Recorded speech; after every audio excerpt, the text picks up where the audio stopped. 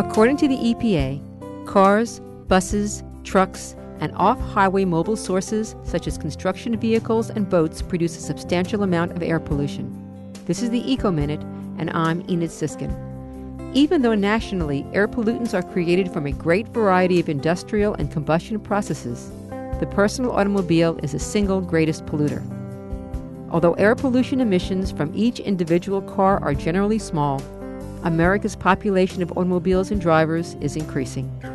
The emissions from the millions of vehicles on our nation's roads each day contribute substantially to our air pollution problems.